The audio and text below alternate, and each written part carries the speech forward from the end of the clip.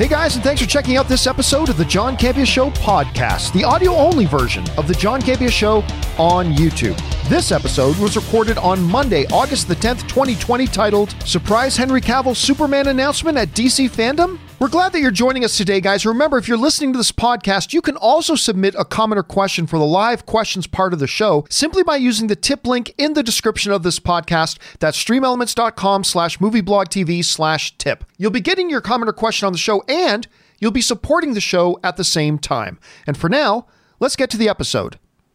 Rob, you and I have been talking for some time about the fact that it is not a prediction. It's not whether we hope it will happen, whether it should or should not happen. It's just something that is happening. And that is the death and the disappearance of physical media. We've seen sales for, 4K and DVDs and Blu-rays drop like a stone. The number one producer in the world of Blu-ray players just announced a few months ago that they were getting out of the Blu-ray disc player game altogether. We've seen it fall more and more. Now, we're starting to hear a little bit from the content producers themselves. A report has just come out.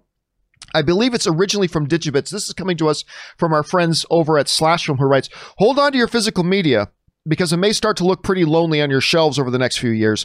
The demand for physical media has slowly, not all that slowly, Slashfilm, the demand for physical media has slowly stagnated as streaming has become king, but the promise of new 4K Ultra HD editions of catalog titles has always kept a light burning for the home video format, but not for Disney. According to a new report, the studio has reportedly halted production on future Disney 4K physical media releases of catalog titles, including the entire 20th Century Studios library. This does not bode well for 4K releases of classics like The French Connection, which is awesome, by the way, Fight Club, and Aliens. The Digital Bits reports that Disney does not have any plans for future 4K Ultra HD catalog releases apart from Disney, Pixar, Star Wars, and Marvel-related projects. The outlet reports that Disney is abandoning 4K physical media in order to focus on building its new streaming service, Disney+.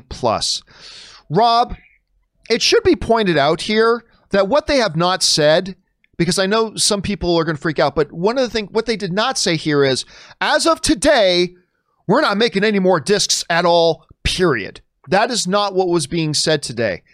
It is, we are stopping production on 4K Ultra HD. We might make an exception for Star Wars and Marvel, but it is inevitably the latest domino to fall in this progression we are heading towards the death of physical media. I mean, it'll always be around in some shape or form, but for the most part, as a popular format, it is going away. We've seen the producers of the hardware getting out of the business, and now we're starting to see signs of one of the biggest content creators out there, Disney, kind of signaling that they're looking at ending their run on physical media as well. Rob, you take a look at this report today. What do you think about this, and what's your reaction? Well, as somebody once said, I am the pharaoh of physical media. And, I've worked, and I worked in creating physical media. I mean, as you know, I was talking ad infinitum about doing the Hills Run Red special features this year on a film I produced, which we did for Scream Factory. I think with Disney's earning reports, I think deciding to not produce 4K discs, especially from the Fox catalog, is short-sighted, at least for now. Because while it is true that physical media has been dropping in terms of sales every year, double digits, talking 15% a year, and the market is about to $4 billion a year in physical media sales, it's still $4 billion a year. And with movie theaters not open and actually disc sales spiking during this coronavirus epidemic, I would say it was a little short-sighted. Now, we know, John, absolutely, that with the advent of Disney Plus, Disney has no incentive to release their catalog titles or their new titles on 4K discs. I mean, I always thought that their Skywalker Saga 4K box set was their really last hurrah. And at the end of last year, they were putting out all their animated classics and Pixar movies. It was almost like a 4K fire sale. However, There's a lot of incredible classic films. There's a huge hunger for 4K discs. And right now, 4K discs are still better than streaming in terms of their quality, their reliability. And how can you not to release things like Fight Club and Aliens on 4K? Those are exactly the titles that sell the best in the format because they're reference quality titles. And like you said, French Connection or movies like Patton, there's an incredible depth of the 20th Century Fox library that if we're not going to get on 4K, that's a huge loss. Now, I have most of these titles on Blu-ray, but I would love to get them on 4K UHD with Dolby Vision. And unfortunately, I think especially now, it's short-sighted. It's short-sighted. Now, we all know that physical media will die, John. It's an inevitability. It's going to die. It's not even going to be a niche market because the niche market will have been niched out. You know, all the titles anybody wants will be sold, and they have been. But I think, unfortunately, I think this is a premature move by Disney. I understand they're focusing on Disney Plus, but the Fox titles they're talking about are not going to go onto Disney Plus. And I think it's still, you put out Fight Club, you put out Aliens, you put out French Connection, you put out Patton, you put out any of these great catalog titles in 4K, they are going to sell. Now, the one thing that they can do that they haven't said is they can license these titles out to other companies. Arrow, for instance, one of my favorite boutique agency companies, they've done a lot of genre films, horror titles. They're putting out their first 4K title this month. They're putting out the new 4K restoration of Universal's Flash Gordon. And that was done by Studio Canal. I think it's that might be what happens. But it's amazing to me that a studio like Disney, who owns Fox, would license their titles out to someone else to sell.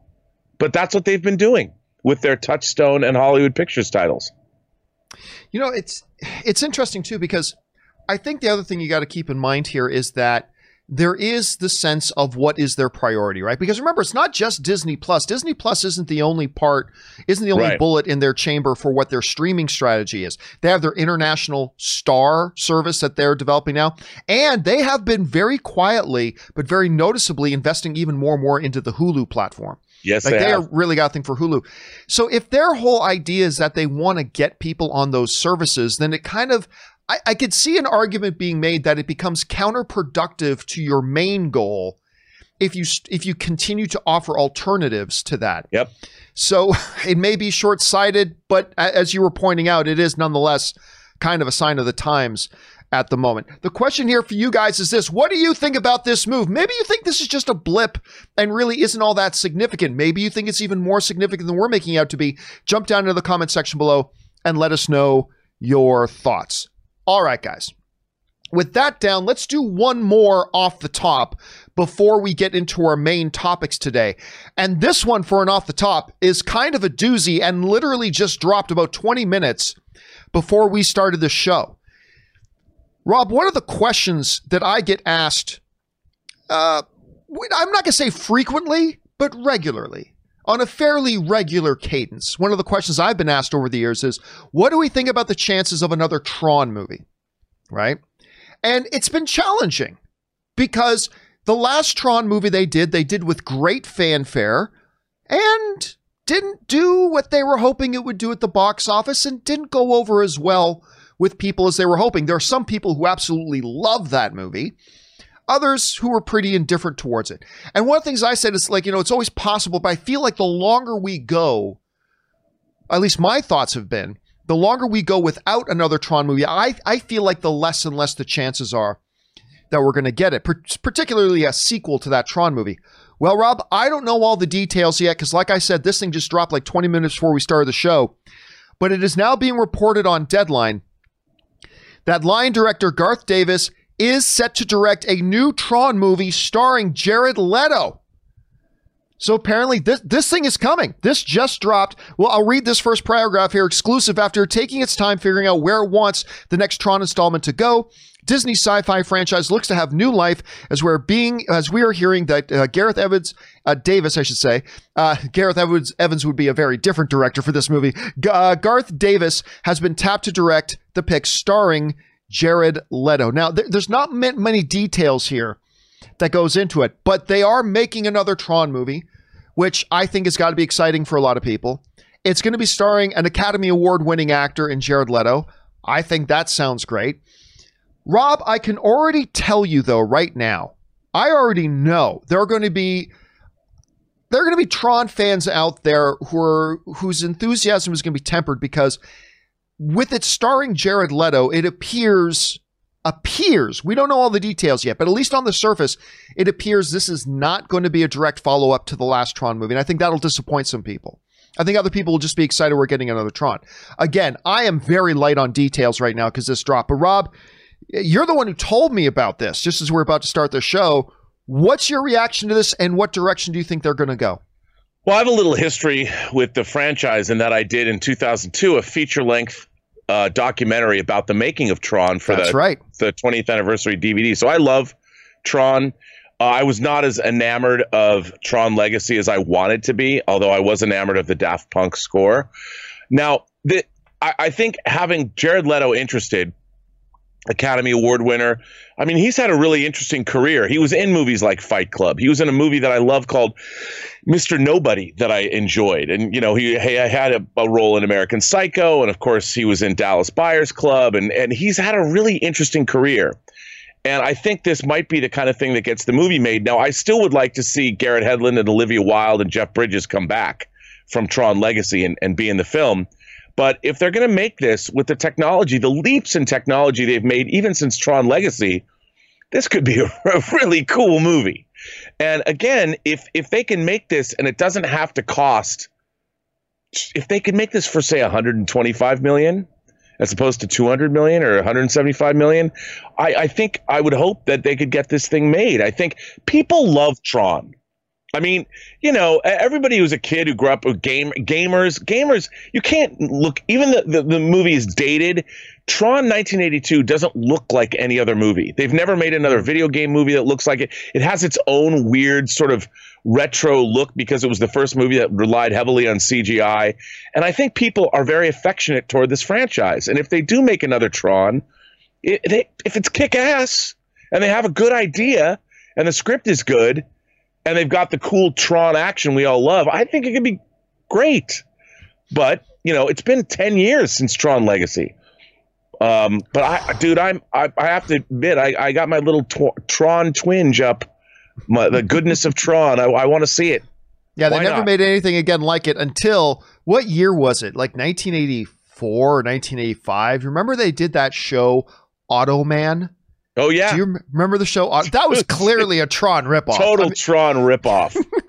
You know, what's funny now that Tron, I mean, the other movie that came out 2 years after Tron was The Last Starfighter. That was the big other CGI movie where they actually did something different rather than the computer world. They're in the real world, and they're talking about remaking that now, which is The Last crazy. Starfighter is one that should have been remade years ago. I know, right? Desperately waiting for a Last Starfighter. Sir, anyway, the Kodak Armada. Oh, what do we do now?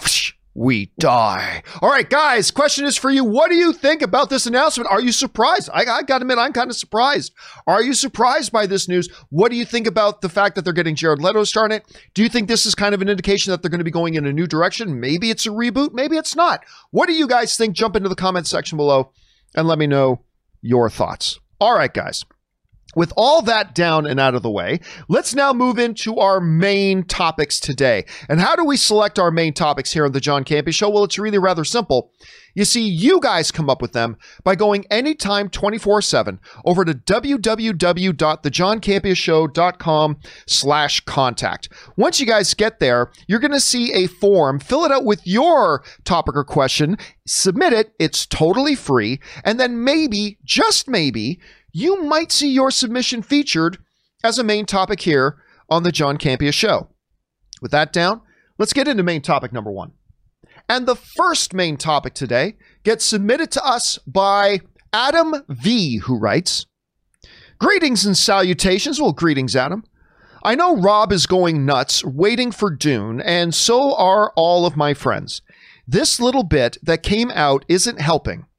According to the art director of the film, this new Dune movie is on the level of Lord of the Rings. My question is, isn't comparing this new movie to one of the greatest series of films of all time a little too ambitious and maybe setting us up for disappointment? Thanks. All right, dude. Thanks a lot for sending that in. And yes, of course, one of the movies, Rob, I know right up there with, James Bond, No Time to Die, Dune and the Bond film have got to be, I believe, your two most anticipated films of this year, if we're going to get them this year. Oh, yeah. But Dune, of course, is the one that's gotten a lot of talk. Of course, you got one of the hottest directors in the world in Denis Villeneuve. You got an incredible cast, celebrated source material that has not had the best of luck as of yet. Not the best of luck when it comes to doing its own live action adaptation. Anyway, we talked the other day about how the director has been mentioning he is racing towards the finish line, desperately trying to get this film done on time. Well, now we're hearing a little bit of comments coming out about it. Again, this is from the art director of the film, a guy named Brown, who writes, I think what Denis Villeneuve is doing is what's called a seminal version of this story. I don't think it will be topped. To be perfectly honest, Brown said, the sheer scale of it is going to be daunting, but I do think it's going to be extremely special. I heard in the paper the other day that they're looking at the new Lord of the Rings, and I firmly believe that. I think it's going to be up there with those kinds of films, really. The first thing I got to say is take these comments with the giant grain of salt that this is coming from somebody involved in the movie. All right, let's not lose sight of that, okay? It's coming from somebody involved in the movie. What is he supposed to say? This movie sucks. I mean, so we take that with a grain of salt. But Rob, grain of salt or not, to have an experienced Hollywood professional like him coming out and making the bold claim, like we expect everybody who's involved in a movie coming out to say, oh, I think this movie that I have coming out is great. I mean, we expect to hear that from everybody. To have somebody involved in the project come out and say, this is on the level of Lord of the Rings. Normally, my first reaction to that would be, shut the hell up. I mean, come on, Lord of the Rings. But we are talking about one of the most celebrated pieces of literature ever in Dune. We are talking about maybe top 2, top 3 best directors working today right now. And Denis Villeneuve. We have an incredible cast. It's not, to me, the craziest idea that maybe we should pay attention to this. I don't know, but Rob, the person who's asking the question is right. I mean, high expectations can be a dangerous thing to film fans, right? Because we can go into a movie that in all rights is a pretty good movie. If our expectations are too high going into it, we end up coming out disappointed and sad, even though the movie itself might have been pretty good. One of our biggest enemies as fans is high expectations. And this certainly does skyrocket those expectations. Rob, you hear these comments, grain of salt and all, that this is somebody who's involved with the movie, but what do you make of his statement? It's a pretty bold statement. Well, I mean, like with Lord of the Rings, the very attempt, if you're finally making this story with the kind of director that you have and the right budget, and now we've got all of the technical wizardry that exists in filmmaking today around the world, I think that the idea that you're making the most seminal version of this movie, Dune has been adapted twice before, once as Lynch's movie and the other as the miniseries that was done. But I do think that's probably correct that, like, can you imagine somebody else making a Lord of the Rings movies? I mean, I can't. You can go do the Second Age, but to go back and try and redo those movies, I think would be folly, because look at what you're following. And I think in the case of Dune, I think the art director could be correct in that this will be the seminal version of the film. And I think it's probably great. The real question is, are people going to go see it? And unlike, Lord of the Rings was much more of a family-friendly affair. It was what I would call a 4-quadrant movie. Everybody loves Lord of the Rings, young, old, everyone. Dune is a very complex, very intellectual. Yes, it's got action in it, but it's a very thoughtful franchise, and it is very heady, and it is not It is not like Star Wars. It is not something that if you're 8 years old and you go see Dune, I'm sure certain kids might be blown away by it, but I think others are going to be perplexed and bewildered and not quite understanding everything that's going on. So this is a movie for adults, for adult audiences, and I'm hoping that it catches on because they're only making the first half of the first book. Right. And I think that what I'm hoping for is, to me, this is exactly the kind of science fiction literary adaptation I live for, John. I live for this. I dream of these kinds of movies. But on the other hand, are people going to go? And I will say this. 10 years ago, I would have been really dubious. But now we've had Game of Thrones, which is a very adult, very politically minded fantasy epic. I think the time is right because audiences, we've received some very sophisticated genre entertainment. And I think audiences are primed. I think audiences are in the best position they could ever be to embrace something like this. So I have high hopes, man. And I'm one of those people where my expectations they're Spinal Tap. They're at 11. It's 11. They're up to 11, man, and I hope it's great. I really don't. What do you think? Are you excited about this? Oh, I mean, of course. I've been excited since day one. I mean, you know this. I mean, I remember the first time you and I talked about this. Like I think when, I think you might have given me a call or something and we were talking about it. And like, obviously when you look at who's directing it, that has a lot to do with it, right? Yeah. And you're a fan. You're a big Denis Villeneuve fan. I am. And I'm actually one of the few fans of the miniseries that they did. I actually got a kick out of the miniseries. Yeah, me too. But it was very theatrical. Yeah. But there are a lot of directors that I like very much. That if they announce Dune with this person directing, I don't know. He is the guy to direct this. I think, especially when you take the sensibilities. I mean, I know they seem like very, very different movies, but look at Prisoners. If you know the story of Dune, and then you look at Prisoners, and then you look at Arrival to the Denis, and you understand that the guy who made this and this, taking on this source material, it is. I hate saying it's a match made in heaven because I believe, any movie can be made by any director as long as they're talented and all that kind of stuff. But it really does look like from the very blueprint of this, that this is something that God designed for Denis Villeneuve to direct. You know what I mean? It just feels like destiny. But I mean, look, you raised a good question about will anybody come to see it? We're not going to know the answer to that until the trailers come out. We got to see what their approach to the marketing is going to be. Because look, I'm going to tell you right now, I believe they're going to take an approach to the marketing on this that I believe some Dune purists may not appreciate. And that's fine. Because remember, the marketing is there to sell the movie. I believe when they come out and market this thing, I believe they are going to highlight the adventure. They're going to highlight the visual effects. They're going to show off the technology. They're going to show off the stars of this movie. They're going to do a lot of that traditional stuff. And if they do it right, they can bring in the mass audience. I don't know if Dune purists are going to appreciate that, which is understandable. But if they can hook people in, Rob, with those first trailers, I think we could be in for a big hit.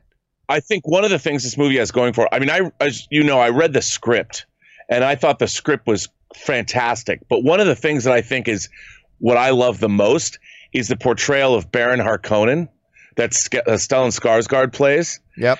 And the way he's written, and I don't even know, I can't even imagine what he's going to look like because, he's corpulent, disgusting, flies around like in Lynch's version.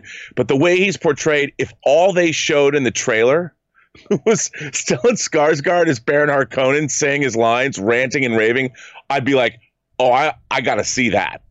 But then when you think about the rest of the cast in this movie is insane. Yeah. It has one of the greatest casts ever. And if you just cut to these people saying their lines, I'm like, I'm in. And like you said, I think they are going to do exactly what you said in the trailer, but they also can fall back to all these badass actors just saying shit that's in that script. And you're going to be like, oh, I got to see that. Question is, guys, what do you these are big, big words for the art director to come out and say this film is going to be on the level of Lord of the Rings? Them is big words. Do you think they can possibly live up to that? Do they only have to come close? Where's your expectation level right now for Dune? Jump down to the comment section below and let me know your thoughts. All right, guys. With that down and out of the way, let's move on to main topic number 2. And our second main topic today gets sent in to us by Greg Meacham. And Greg Meacham writes the following. I am very excited for DC fandom. I'm sure a lot of people are right now, very much. I'm very excited for DC fandom. And I lost my place. There we are. I'm very excited for DC fandom. I know Comic-Con at home didn't go off very well, but this just feels more streamlined and integrated. Anyway, I saw the reports on the guest list, and I was shocked to see that Henry Cavill was not going to appear. To me, he's sort of the embodiment of the DCEU. And listen, man, you're not alone in that. You're not the only person who feels like he's kind of the embodiment of the DCEU. Anyway, he's sort of the embodiment of the DCEU. I know he doesn't have any new movies coming, but why not appear to talk about Snyder Cut since, you know, he was with Zack Snyder when it was announced in the first place. All right. True words, my friend. Thanks a lot for sending that in. And yes, so this brought up a lot of conversation. The guest list got released for DC fandom. Now, again, on the one hand, I heard some people talking about this online that their enthusiasm for DC fandom dropped after Comic-Con at home because, you know, it's just a lot of pre-recorded stuff. They could have just dropped it on YouTube instead of gathering it together. But I agree with you. I feel like this whole DC fandom thing that they're doing is more well thought out and does feel more integrated. And I think one of the things you can hang your hat on is that I believe they probably now had the opportunity to watch what happened at Comic-Con at home, see what worked, see what didn't work, and now they can benefit from those lessons learned. A couple of big things about names appearing, you know, Val Kilmer is going to be one of the guests there, which is kind of cool. But the name, Rob, the name that was not there was Henry Cavill. So clearly, Henry Cavill is not going to be there. However, Rob, I want to propose the following. Put on your tinfoil hat with me for a moment and let's go for a ride. And let me be very clear about this. What I'm about to say was not given to me by any insider information. Okay? So this is not fact. I have not been told this by anybody involved at DC or at Warner Brothers or anything. Okay, let me just be clear about that.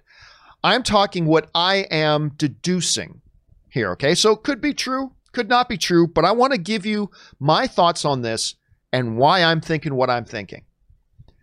I believe the only rational explanation is that Henry Cavill is going to be there and that they are keeping his appearance a secret for the announcement, a surprise announcement of a Henry Cavill Superman project. Whether that is a standalone Superman film or that he is going to be appearing in Black Adam or he's going to be appearing in whatever it is, I believe that the reason they have not announced Henry Cavill is because his is going to be a surprise appearance in conjunction with the announcement of a Superman project, whether it's Superman being involved in another project or getting his own standalone film.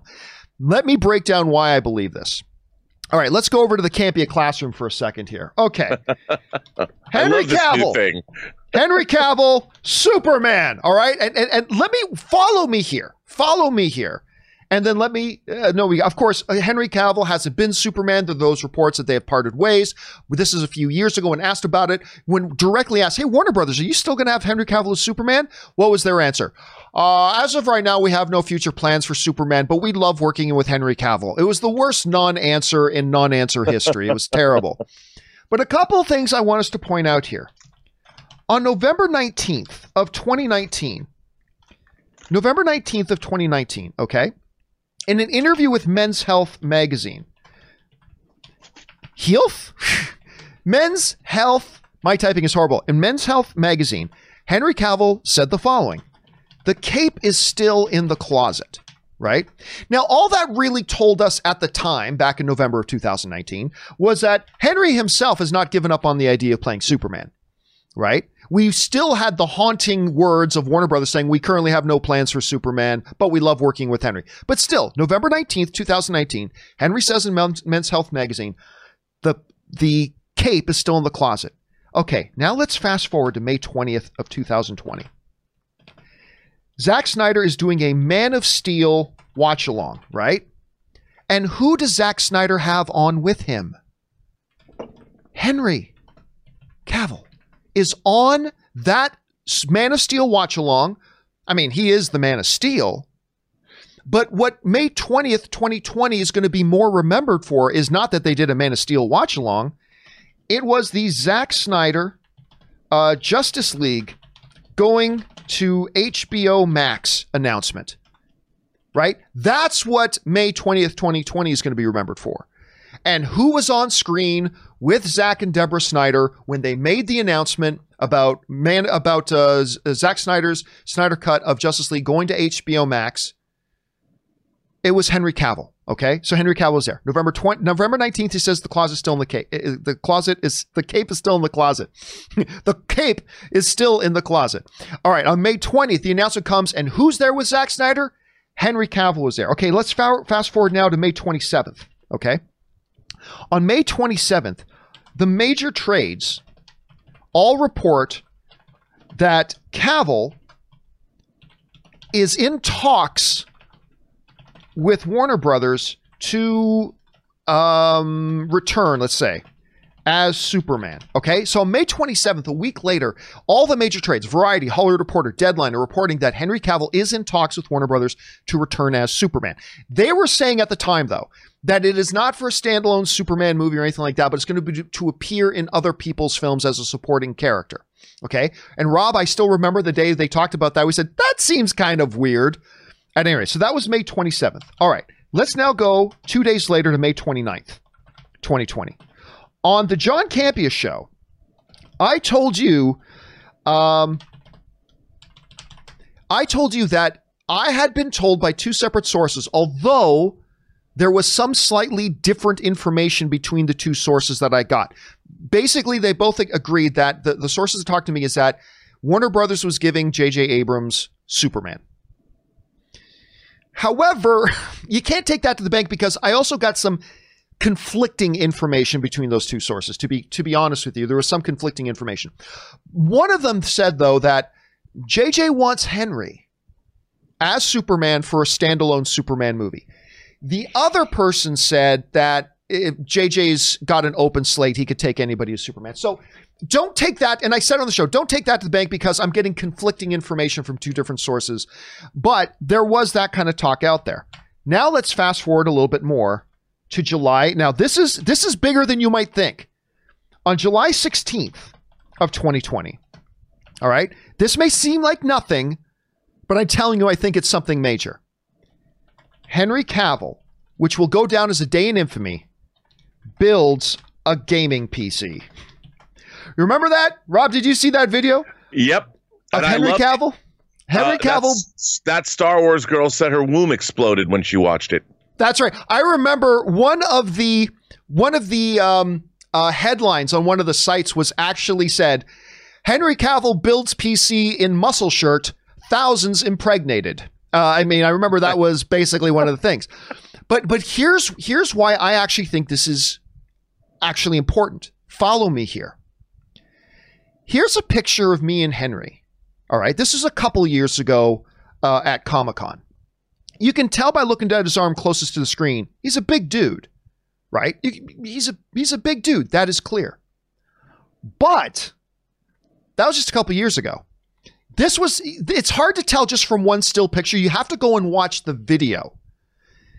The amount of muscle Henry Cavill has put on is daunting. This is a bad angle for his arms, but I'm telling you, his arms are significantly bigger than they've ever been. Also, the thickness from his back to the front of his chest is thicker than it's ever. His shoulders are bigger than they have ever been. John, what's the point? He is working out like crazy. And I believe, tinfoil hat and all, that's another sign he's preparing for Superman. He's preparing to put the cape back on again. I believe this is him preparing to put the cape back on again. A lot of big physical muscular actors will sometimes try to trim down for other roles because sometimes their sheer mass doesn't make them the best candidates for other types of roles.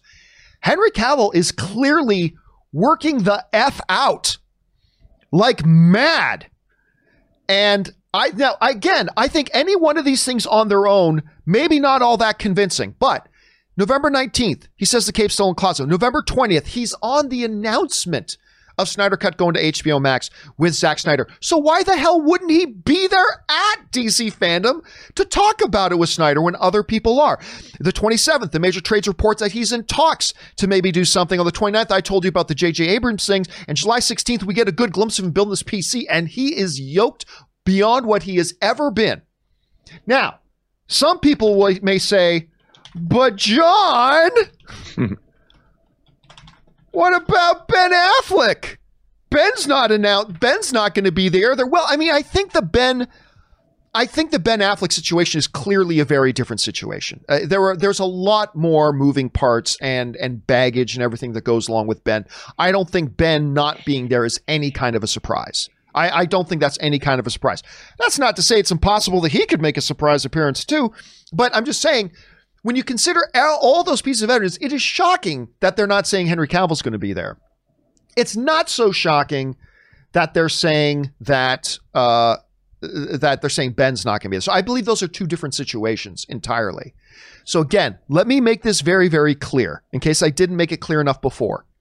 I am the recipient of no insider information. I have not been fed info by anybody at Warner Brothers or DC saying, hey, John, just so you know, Henry is going to be there, is going to make an announcement. None of that is there. This is my own deduction of the facts that we have in front of us, okay? Purely my own speculation. Could be right, could be wrong. But I'm telling you, I believe that Henry Cavill is going to appear at this thing and they will make a surprise. It's going to be one of those, oh, just one more thing, everybody.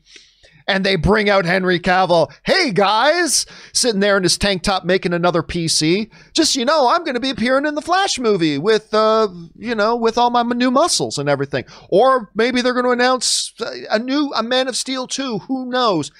But, Rob, that's what I'm deducing. Granted, I fully admit, Rob, this is me putting on the tinfoil hat. This is me pulling a lot of strings. I understand. But, Rob, you see that Henry Cavill not being at DC Fandom. It just makes no sense to me, especially when you consider everything's going. Rob, what do you think about this little conspiracy theory of mine? Do you think Henry actually is not going to be, and it is exactly as it appears to be? Or are you putting on the tinfoil hat with me and you think there's going to be some kind of surprise? What do you think? I'm with you. I think that, they've come to, we've definitely seen, especially when it comes to superhero projects, ever since Tom Hiddleston stepped out and stayed on the stage in Hall H dressed as Loki in full costume, I've always been thinking in the back of my mind, specifically when it comes to comic book related properties, there's a bit of showmanship that has been started. And it was like having Henry Cavill show up for that announcement of the Snyder Cut. That wasn't something that was expected or announced. And I think they've realized the power in all of this. After all, this whole DC Fandome event or fandom event is all about generating. It's all a giant marketing ploy, and I think it's great. I think it's great for their brand. I think it's great for what they're doing. And just like Justice Con, which was a fan-run convention, got more views than Comic-Con at home, I think this DC event is going to be huge for them. I think they've been marketing it well. I think everybody's excited for it, and I think they're going to need to drum up excitement by doing exactly this. And I mean, what I like about it is it basically says in a subtle way, if this happens, that Superman is still the crown jewel. When we're going to bring in a special guest, it's going to be Henry Cavill. And I would imagine that they will finally announce. There's never been a movie called just Superman. There's been Superman the movie and Superman 2 and Superman 3 and Superman 4, but there's never been Superman, just Superman. And I think that's what they're going to announce. I think they will announce that, like you said. I think it'll be a big deal. It'll probably be, I don't know if it'll be a J.J. Abrams thing or not, but I kind of hope not. But I think why not? I mean, we're getting, when it comes to DC and after the Snyder Cut was announced, to me, all bets are off. And, Zack Snyder dropped that picture of Steppenwolf this weekend, which looks way better than the Steppenwolf we got in the finished Justice League movie. And I'm like, they know what they're having. I think no one is having more fun right now than Warner Brothers. Now with the Snyder Cut happening and Wonder Woman 84 coming out and all this stuff happened, the Pattinson Batman, they're having a ball. And I think, why not? Because it's all free. How many impressions do they get on the internet when these things happen? Millions? It's marketing like they've never seen before. I agree. Now, listen, I also want to point out, too, some people are making a semi-valid point. There are some people want to remind me in the live chat that, hey, John, don't forget, I mean, Henry Cavill was this Geralt of Rivia, right? He was really big in that. Yeah, he was, but he wasn't as big as he was in that PC building picture. He was not that big in Witcher Season 1. So again, listen, this is all speculation. Make no mistake about it. This is all speculation on my point. I just, again, it seems really odd to me that you'd have Henry Cavill there for the announcement of the HBO Max event, but not have him there on a panel to talk about it. That seems very, very odd. And, all the other things put together. And I'm sure you guys are going to bring up more of these questions. I'm sure we're going to talk more about this once we get into the live questions part of the show. But for now, let me ask you guys, what do you think? As a matter of fact, I decided to make that the topic of today's question of the day. Just before we started the show, I jumped into our community tab on the YouTube channel there, and I posed the question to you guys. And I simply asked, question of the day, Henry Cavill is not listed as a guest at the upcoming DC Fandome, despite the fact that he was with Zack Snyder when they announced that Justice League Snyder Cut was coming to HBO Max. Do you think he's really not appearing, or do you think it's a setup for a surprise appearance and Superman-related announcement? I gotta tell you, I'm surprised. Right now, a little over 3,000 of you guys have already voted on this. I thought it'd be closer to 50-50. 34% of you are saying, John, tinfoil hat, dude. Tinfoil hat. Come on. It's as simple as he can't make it, so they said he's not going to be there. He's not going to be there. To my surprise, though, 66% of you seem to be buying my tinfoil hat theory that, yes, he is going to be there and they're going to make some kind of surprise announcement. Again, I don't know, but that's where we're at right now. 66% of you saying, yes, he's going to be there. 34% of you are saying, no, he's not. We're going to leave that poll up there again. It's in the community tab of the YouTube channel. By the way, you should be subscribed to the YouTube channel, guys. Make sure you click on that subscribe button, become subscribed to the channel.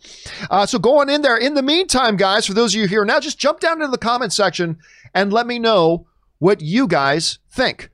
All right. With that down, guys, let's get on to our third and final main topic today. And our third and final main topic today gets submitted to us by our friend Ronnie Shama. And Ronnie Shama writes the following. Hey, John. I've been watching since Man of Steel. It's always surprised me how many people have said they started watching me with the Man of Steel review. It's always crazy. With the new ruling on studios being allowed to own theaters, I know you said on open mic that you don't think Disney, Paramount, or Warner Brothers are interested in the exhibition business. But what about Universal? They've been trying to cut out the middleman theaters ever since the pandemic started. What are your thoughts? And keep the filthy shielded with a mask. All right. Thanks a lot for sending that in, man. And listen, one of the bigger pieces of news over the past couple of days that is really more insider baseball, it's more industry stuff than it is the flash of the celebrities and what's the next big movie. But it's a huge issue. And we started talking about this, Rob, last year when they were saying they were bringing this to the court to have the Paramount consent decrees, which has been around since 48? Is that when they were initiated? I think it might have been 48. Yeah. That they are going to be struck down. And a couple of days ago, it became official. The Paramount consent decrees have been struck down. Now, a lot of people ask, the Paramount what? And to a number of other people, the oversimplification of it has been, oh, that means the studios can own movie theaters. Studios' ability to own movie theaters is a part of what the Paramount consent decrees, which was those laws that were passed. Studios being able to own movie theaters was part of that, but I would argue not even the most important part of it. Now, let's get you guys caught up here for a second. For those of you who don't know what they are, so forgive me, but we're going to jump back into the Can't Be a Classroom for a second here.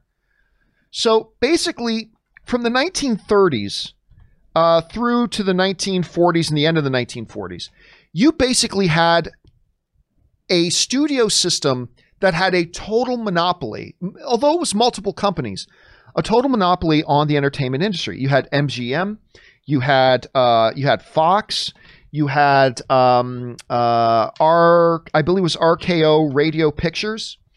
That later, I believe, got acquired by Universal at some point. And anyway, they were one of the big, you don't hear of them anymore, but they were one of the big guys. You had Warner Brothers, and who was the fifth? 20th Century Fox. Oh, and of course, you had Paramount, right? So you had these five bodies, these five studios that basically had a controlling interest over everything.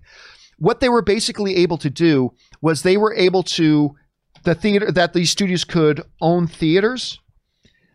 They could do block booking. We'll talk about block booking in a second. And they were able to enforce regional exclusivity. Regional exclusivity. Now, these were real problems for antitrust when it came to the government, because basically what happened was, with theaters being able to own what was called the vertical market, right? They were able to own the verticals. We produce the content, and we're in control of the distribution of the content, and we're in control of the exhibition of that content. That caused some real anti-competitive problems. So at some point, the government stepped in and said, we need to do something about this. And they passed these laws which blocked the practice of block booking. And again, we'll talk about block booking in just a second. Block booking is really, really important here. Block booking is very important.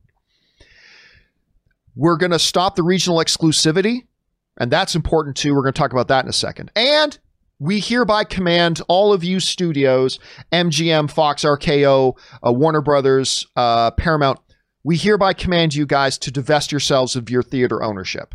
So that's what they did. They have divested themselves of their theater ownership. Okay. So now we fast forward to modern times.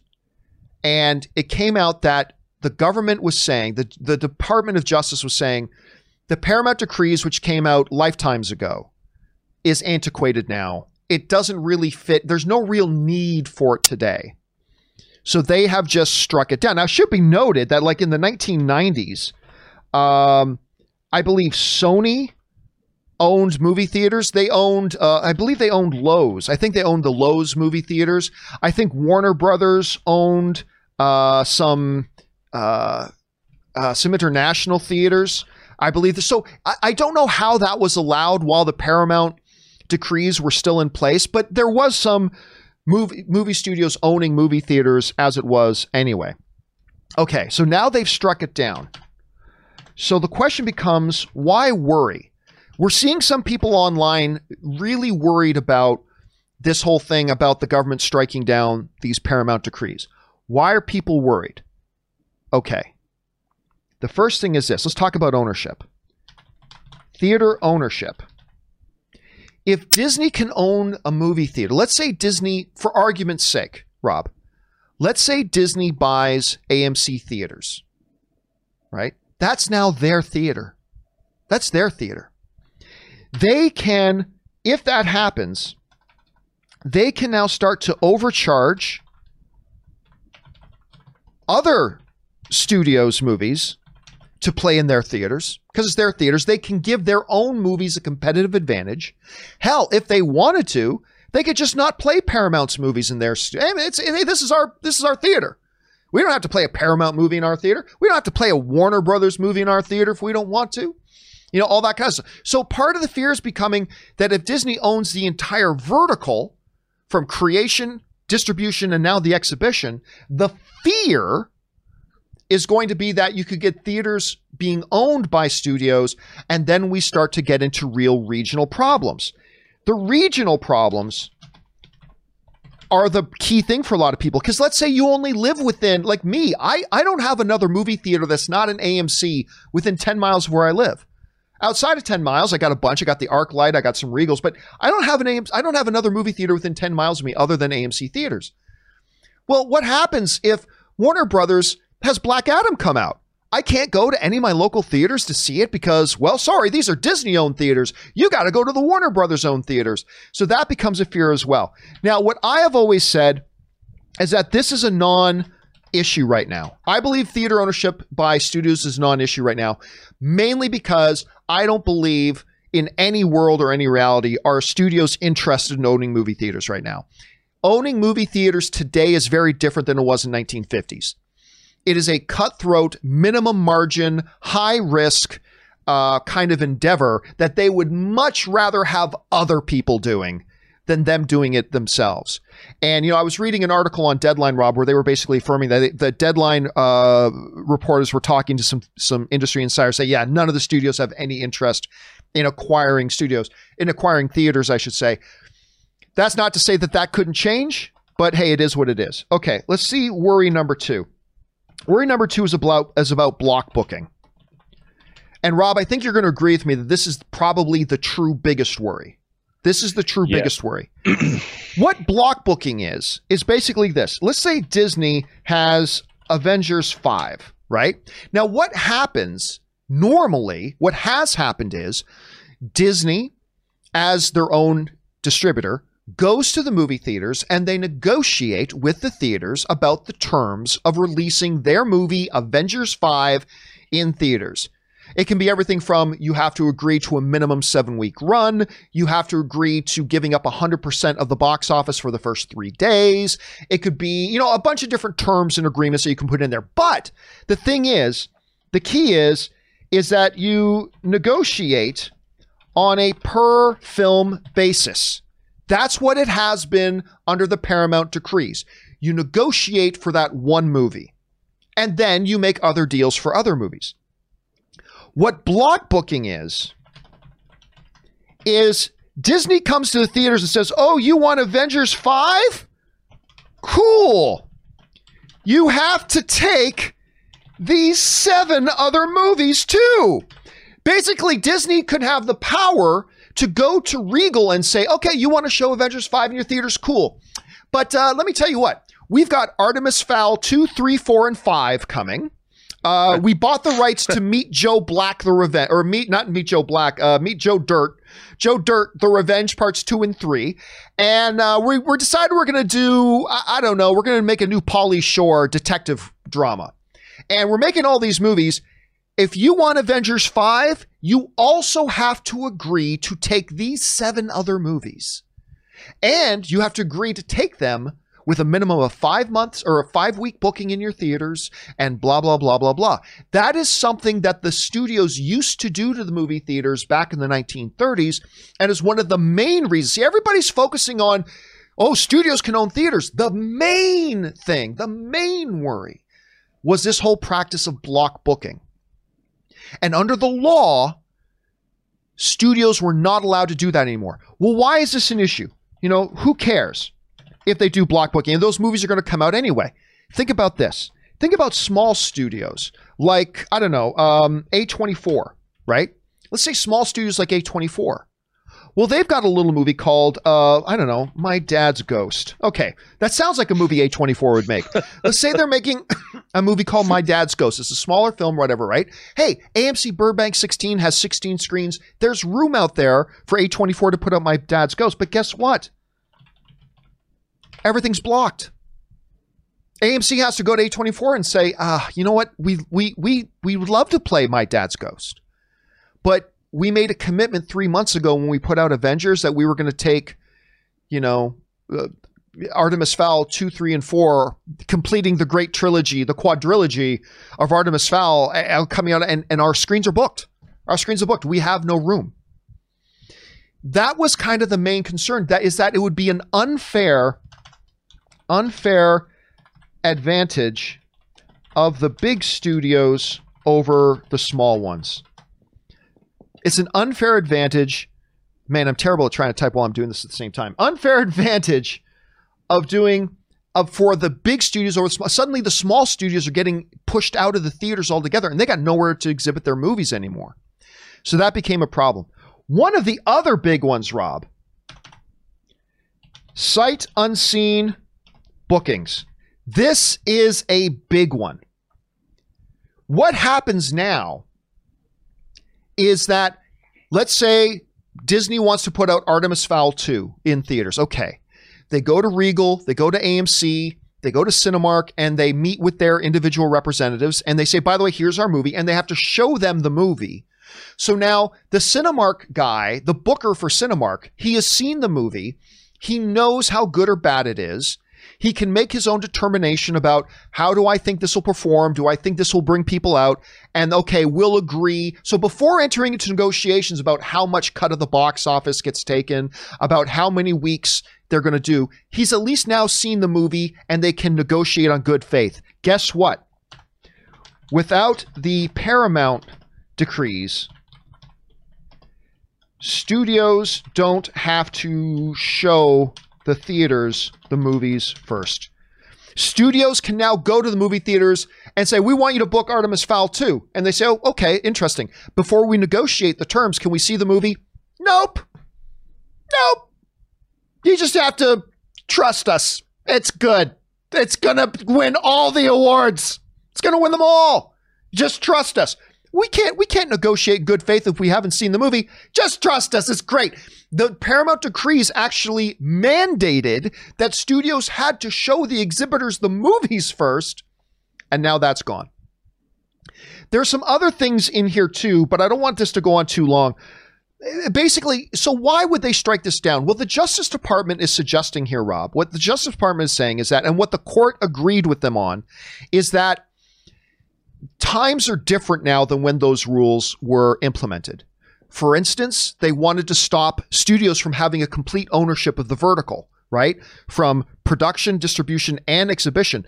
What the court is arguing right now is that, hey, listen, with a lot of streaming going on today, studios already own verticals. Disney owns the production of their movies, the distribution of their movies, and exhibition when it comes to Disney+. So, like, times are different. Plus, we're not really worried that movie theaters want to come in and own. So basically, the Justice Department has said, we don't feel that these antiquated laws are really protecting anybody from anything anymore because times have changed. I agree with that with theater ownership. But I disagree on a couple of other levels. I do think block booking could become a real problem because ultimately that robs us as fans. Rob, take that movie. What was that one with Awkwafina about her grandmother? The one that was just the darling last year. Something, the goodbye, saying goodbye, or the farewell. The farewell is what it was called. We never would have seen if there was mass block booking. We never would have seen the farewell. There wouldn't have been screens for it. And so I think that is a problem. I think the sight unseen thing is a problem. But it might be, Rob, listen, we are talking about worst case scenario though. It very well could be that the Justice Department may be right, and these won't really be an issue anymore. Like, we don't think there's so much competition out there now, because now it's not just 5 studios. There's so much competition now, the Justice Department says, that there's not really a danger of us getting a monopoly again. And maybe they're right. This might turn out to be nothing. I remember when I was working at AMC and the Chinese company Wanda bought us when I was there, we were all worried. Oh, what's this going to change? It turned out it didn't change anything. Like, I wouldn't have even known that we were owned by a Chinese company had I not read it in the news. Like, nothing changed. Maybe nothing changes here. Rob, this is a significant piece of news with the Paramount consent decrees being struck down. What do you see as the significance of this? And what do you think maybe are some fears that we should keep our eye on as we move forward? Well, I think you did a great job of breaking it all down. Again, you know, that the idea that are the studios going to suddenly jump into exhibition. Now, that's a tall order. And I think that now, if there's ever a time that it could happen during this pandemic, obviously movie theaters are not exactly, especially domestic movie theaters, aren't in the best shape. And if there's a time for a takeover, now would be the time. But the real question is, there's also the flip side. In terms of vertical integration, we're now seeing a seismic shift happening in terms of like Mulan going direct to Disney+. I mean, the studios, we're moving into waters where exhibition as we know it could change drastically over the next couple of years. I mean, this is going to be a sea change that I could see. We might be in a rapid evolutionary shift right now. And I don't really think that the studios at this point are interested in jumping in and buying theater chains. I just don't see it happening. So I don't think the decrees are it's going to be a worst case scenario now, because if anything, we've got the studios doing the exact opposite. They're like, how can we figure out how to not have movie theaters altogether? we're gonna debut films on our streaming platforms, which is really their long-term goal anyway. I mean, Disney, no more physical media. Why go to movie theaters? I mean, why not control their own direct distribution and cut out the middleman entirely, which is a direction I think that they're heading in. So I don't really think that rescinding these decrees is going to affect that much in the long run, because right now exhibitors are fighting for their very existential lives, and they are facing an existential threat. So I don't think we have to worry too much. But assuming this goes away and movie theaters are suddenly acquired by Disney or Amazon or whomever, what you were describing could very well come to pass. There could be a lot of bad practices, but I just don't see that happening. I think right now we should be more worried and focused on whether movie theaters are going to come back, whether we're going to have the kind of exhibition we all know and love. Well, that all depends on how quickly we get past this pandemic. I know. And frankly, I don't think movie studios, I hope, because what's going to happen is when you have AMC, their job is to provide. They teamed up with Dolby. They gave us AMC Theater, the Dolby theaters that are awesome. You want a company whose job is dedicated to the idea of showing films. Movie studios are like, they should make movies. I'd rather have companies like AMC that were spending $5 billion to upgrade their theaters and give people the best experience they could have, because that's their one job. And I hope that stays the same, because, I mean, as much as Disney might be in the service, they do great with their theme parks, but do we really want Disney controlling movie theaters too? I don't know, man. See, here's the other big thing, too. You got to remember, with Disney as a specific example, Disney is not in the position to make any major acquisitions right now. They just spent over half their liquid value acquiring Fox. Yep. And they've taken a huge financial hit with the pandemic as well. So Disney's not really in the place to make. But I've been reading, Rob, I've been reading in places like The Wrap and Deadline and others. Netflix for the last couple of years has been very, very interested in getting a physical brick and mortar presence in movie theaters and owning movie theaters. Amazon, we know, is at least in a curious way interested in buying movie theaters. We talked before, I have no doubt that there is a possibility that Amazon could end up owning AMC.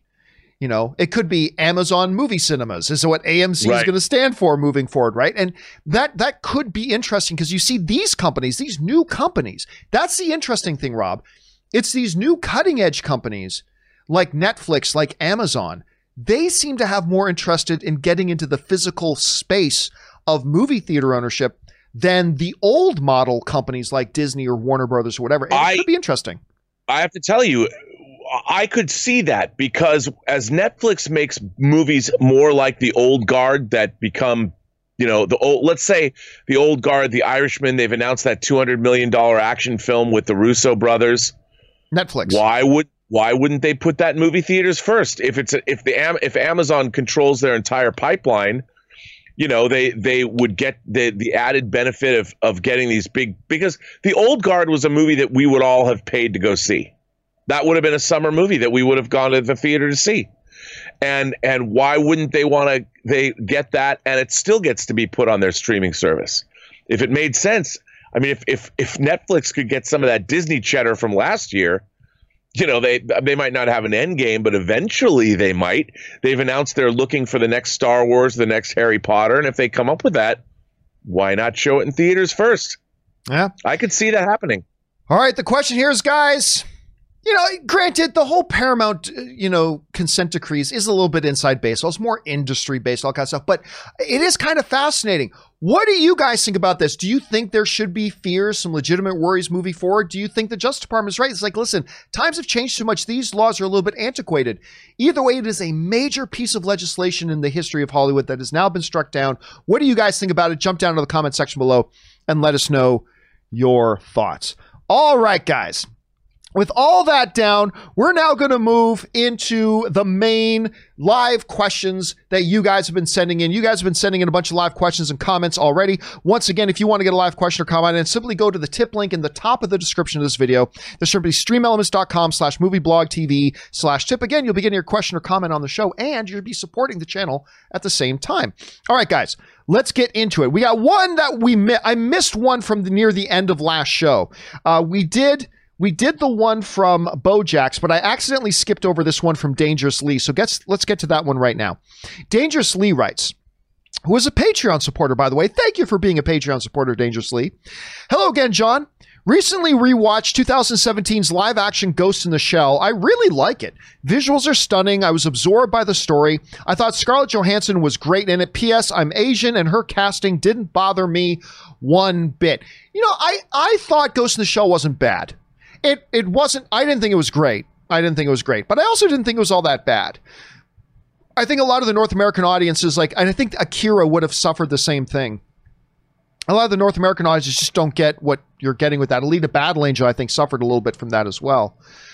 But Rob, the whole controversy about Scarlett Johansson's casting, I remember the director of the original Akira animation came out and said, well, the original, the director of the original Ghost in the Shell animated movie said, well, you know, she's a robot. We never specified what the ethnicity of the robot was. It is completely acceptable to think that she could have looked like a Caucasian, blah, blah. See, to me, when he came out and said that, I was like, okay, then I'm cool with it. It's fine. I can go and watch this movie and enjoy it. And again, I thought it was okay. I didn't think it was great. But Rob, what did you think of Ghost in the Shell? And now, years later, what do you think about that casting controversy with her? Well, I thought the movie was okay. You know, I didn't think there's a lot that happens in especially the Japanese anime that a lot of it's hard to translate because I think there's a cultural affection for machines that's sort of inherent to their culture that doesn't always translate to ours. But as far as, I mean, this idea that somebody has to be Japanese or somebody has to be Chinese or Korean or Vietnamese, it's such a weird thing. It goes back to the weird identity politics that we have here in our country. I mean, when you think back, like the Clint Eastwood movies, the A Fistful of Dollars for a Few Dollars More and Good, the Bad, and the Ugly, those original Man with No Name movies were based on Japanese films. You know, Yojimbo, Sanjuro, and the Japanese, they even did a samurai version of Clint Eastwood's Unforgiven. And I think this idea that I'm sure that the Japanese creators of things like Ghost in the Shell, when somebody in America, when Hollywood wants to make a Ghost in the Shell movie, I'm sure they're delighted by that. Like, it's amazing that an American Hollywood movie would be made out of our manga. And everybody understands that in order to get that movie made, it's expensive. You have to have a star. It's not about social justice or identity politics. It's how many women in Hollywood can we put in a movie that we're going to spend $100+ million on that would get worldwide audiences to go see it? I mean, this is just an economic reality of filmmaking. And anybody who's ever made a movie, especially trying to get distribution, the first question is, who is in it? Who's in your movie? Because if you don't have somebody who's known, well, that diminishes the power of your movie to get an audience. People are like, I love that Scarlett Johansson. They don't care what movie she's in. They just like her. So they go to see the film. That's the whole idea about putting a star in a film. And I think that movie would not have been made without Scarlett Johansson. And I think, is the world a better place that it got made? I think so. I agree. All right, let's move on. Next question here comes to us from Movie Idiot, who writes, hey, John, have you ever seen the 2005 action movie Unleashed with Morgan Freeman, Bob Hoskins, and Jet Li? Yes. I honestly feel Jet Li did a great job of actually acting in this film. What are your thoughts? I didn't think he did a great job of acting in the film, and I'm a big Jet Li fan. I became a big Jet Li proponent like a long time ago, and I think he's fantastic. Ever since I saw him in Lethal Weapon 4, I'm like, this guy needs to be in every movie all the time. Like I was huge on him in that. But honestly, Unleashed didn't work all that well for me. There's obviously some great action. having somebody like the great, late great Bob Hoskins in that was also great. It never, I wouldn't put it in my top 5 favorite Jet Li things personally, but I thought it was. Rob, did you ever get to see Unleashed? I have never seen Unleashed. I've seen the one though. By the way, I worked in a visual effects company for a while. The One was, I believe, the first actual Hollywood movie that we got a contract to do some work on. Wow. We did a little bit of work on The One, as a matter of fact. So there's that. And no, it's not all that good. As it turns out, every movie we ever worked on, other than Sin City, was totally terrible. All right, let's move on here. Next one, Shadow Jester writes, hi, John. Good morning. What do you think are the chances of us down the line getting an MCU Sinister Six miniseries on Disney Plus between 3 and 4? Gives us time to properly develop villains. Good way to intro Norman, Giancarlo Esposito. Everybody wants Giancarlo Esposito in everything today. It's kind of like when Lord of the Rings was out, every movie that was coming out, people would go, Peter Jackson should direct that. Like, it's everything. Right now, everybody wants Giancarlo Esposito because he's awesome. Why not? Or even any Spider show on D+. I don't know. I mean, it's possible. But by the way, again, I wholeheartedly reject this whole notion. And Rob, I know you and I have discussed this before. This whole notion that, oh, you need to have a lot of time. If you're going to have a movie with multiple characters, you need a lot of time to develop each one of those characters before you do them. No, you don't. You know what? Before George Lucas made Star Wars, he didn't need a standalone Han Solo movie. He didn't need a standalone Obi-Wan Kenobi movie. He didn't need a standalone Luke Skywalker movie, and then a standalone Prince. Guess what? He introduced all of those characters in the same movie, and we never felt, boy, that movie really needed more build-up. No, it didn't. Guardians of the Galaxy is the one I go to a lot today, right? By today's standards, people think, well, you can't just do a big team-up movie like Guardians of the Galaxy. You need a standalone Star-Lord movie. You need a standalone Gamora movie. Then you need a standalone Rocket movie. No, you don't. If you do your movie right and you tell your story properly, you can bring in a bunch of different characters into the movie, introduce them, establish their dynamic, and get your story going. I don't believe you have to do that. Now, 20 or 30 significant characters, maybe that's different. But I don't know. I personally don't see the need for any kind of Sinister Six thing. And I think not only Sony, first of all, Marvel doesn't have the rights to do something Sinister Six right now. That's just something they don't have the rights to do. And I don't think it's something that I think Sony is still licking their wounds over the Amazing Spider-Man 3 and what they are, Amazing Spider-Man 2 and what they tried to do with Sinister Six. And I think they are still, they're still butthurt over what happened with that. And Disney just doesn't have the rights to do it. So I don't know, Rob, what do you think? Do you think there's a chance that we could see something like that? Well, they are doing these standalone movies. I mean, if we ever see Morbius, which I really want to see, and maybe but like you said, it's a strange world we live in. It really comes down to, does somebody have a good idea and can somebody execute on that idea? And I just can't believe they made a Morbius movie. I mean, I know, and it looks good. I want to see it. And it was supposed to have already come out. Like that's another movie that no one talks about, but we were supposed to already get that movie. I love the trailers for it. I know, really, and I'm like, I've always loved that character. So I think, again, maybe they're building up to something like that, but who knows? It would have to be a Sony thing, though, right? Like it would at this point, it would have to be a Sony thing. Yeah, I think it would have to be a Sony thing. Unless some kind of new deal gets made, but I don't really see that happening. Yeah. All right, let's move on here.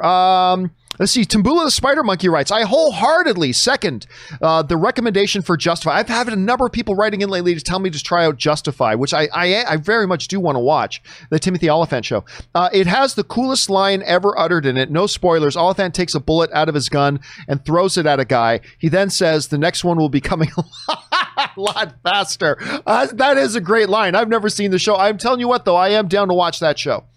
I do at some point want to get a chance to go and watch it. I got a few things coming up that I need to get through first. Ann and I are still trying to get through Dark. But Justified is definitely one that's in my queue. Justified is absolutely one in my queue. Thank you for adding your voice to the recommendations on that, Tumbula. I appreciate it. All right, the Sock writes, watched Air Force One. I really like Air Force One. Watched Air Force One in Jurassic Park for the first time. Also watched the Jack Ryan series, and I've never been so excited for a show to come back. They really knocked it out of the park. I'll tell you what, Rob, I know you and I we've both watched the Jack Ryan series. I was extremely impressed with season 1. Me too. Like, really impressed with season 1. And I keep forgetting the name of the actor who plays opposite John Krasinski. He's in The Wire. The guy who plays Wendell Pierce. Is that his name? Yeah, he plays the James Earl Jones character that James Earl Jones played in the movies. They had a great, Admiral Greer. They have great chemistry together. I liked season 2.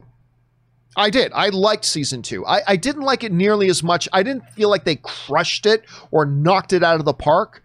But I did like season 2. I am very curious to see where they go. Where's your expectation level right now for the Jack Ryan series? Well, I'm with you. I mean, I liked season 2 less than season 1, and I felt season 2 was weird because it was like they were trying to sort of adapt Clear and Present Danger, which is my second favorite Jack Ryan movie after Hunt for Red October. And they did some things really well, like they restaged that attack in the streets when they were in the trucks. But then it got a little weird. Like it didn't seem as cohesive but it was still, Krasinski was great. And at the end, he really got to get his gun on and do some hardcore action, which I thought was cool. But I would like to see it more focused. But I really love him as Jack Ryan, and I love Wendell Pierce. I mean, that guy is great. And I really do like the actors that they employ as either the quote-unquote villains. They really do a good job and they shoot the show on location. It looks great. I just hope it's as well plotted or better plotted than season 1. Or season 2. So I'm excited. Yeah, I mean, season 1 being the gold standard. If they can make it better than season 1, yeah. I mean, season 2 was beneath season 1. So, but you know what I love about season 2? Going to your point about they bring in some great actors. I don't know this actor's name. I don't know his name, but the head of the mercenaries that Jack Ryan employs. I love this guy. He's only appeared in a few things that I remember, but he was the villain pick in Jean-Claude Van Damme's Hard Target, which I think what's the name of the I know exactly who you're talking about. I see his face, but I don't know his name. He was also the replacement for Liam Neeson in Darkman 2. It's the same. It's the same actor, and to see him pop up, that's like, oh my god, that's Pick. I freaked out when I saw it. This is a funny little thing. Okay, sorry, we're falling way behind here. Let's keep going. Pivik U writes, is Disney ready for the world illegally downloading Mulan a few hours after it is released on Disney Plus, or possibly hours or days before it's officially released? What can Disney do to blunt the effects of piracy to Mulan's streaming revenues? I don't know. I mean, it is the same issue to a lesser degree, Rob, that they had with Mandalorian, because they were launching Mandalorian. Listen, Disney Plus is in a lot more territories now than it was in November. But at the time, there were a lot of key countries that Disney Plus was not out in, and they had to understand that Mandalorian was going to get pirated a lot. But hey, it was being pirated in places that Disney Plus didn't exist. Mulan is going to get pirated a lot. I mean, it just is. But you know, Rob, one of the possibilities, and I think I blinded myself to this possibility because, you know, I'm actually very excited about Mulan. Almost, not quite, but almost as much as I'm excited about Tenet. Because I think the trailers for Mulan have looked wonderful. I'm excited about it. But, you know, one of the viewers brought up the possibility the other day. He said, John, you know, the last time Disney took a movie off its rotation and put it straight to streaming, it was Artemis Fowl. And we found out why. It's because that movie sucked. What if Mulan actually sucks? And I'm like, okay, I haven't even considered that possibility because I want this movie to be great. And I think it looks fantastic. But I don't know. Maybe maybe they're not worried about the piracy and because they realize, you know what, people are going to hate this movie. I mean, I don't know, Rob. How do you think they're going to deal with this pirating problem with Mulan?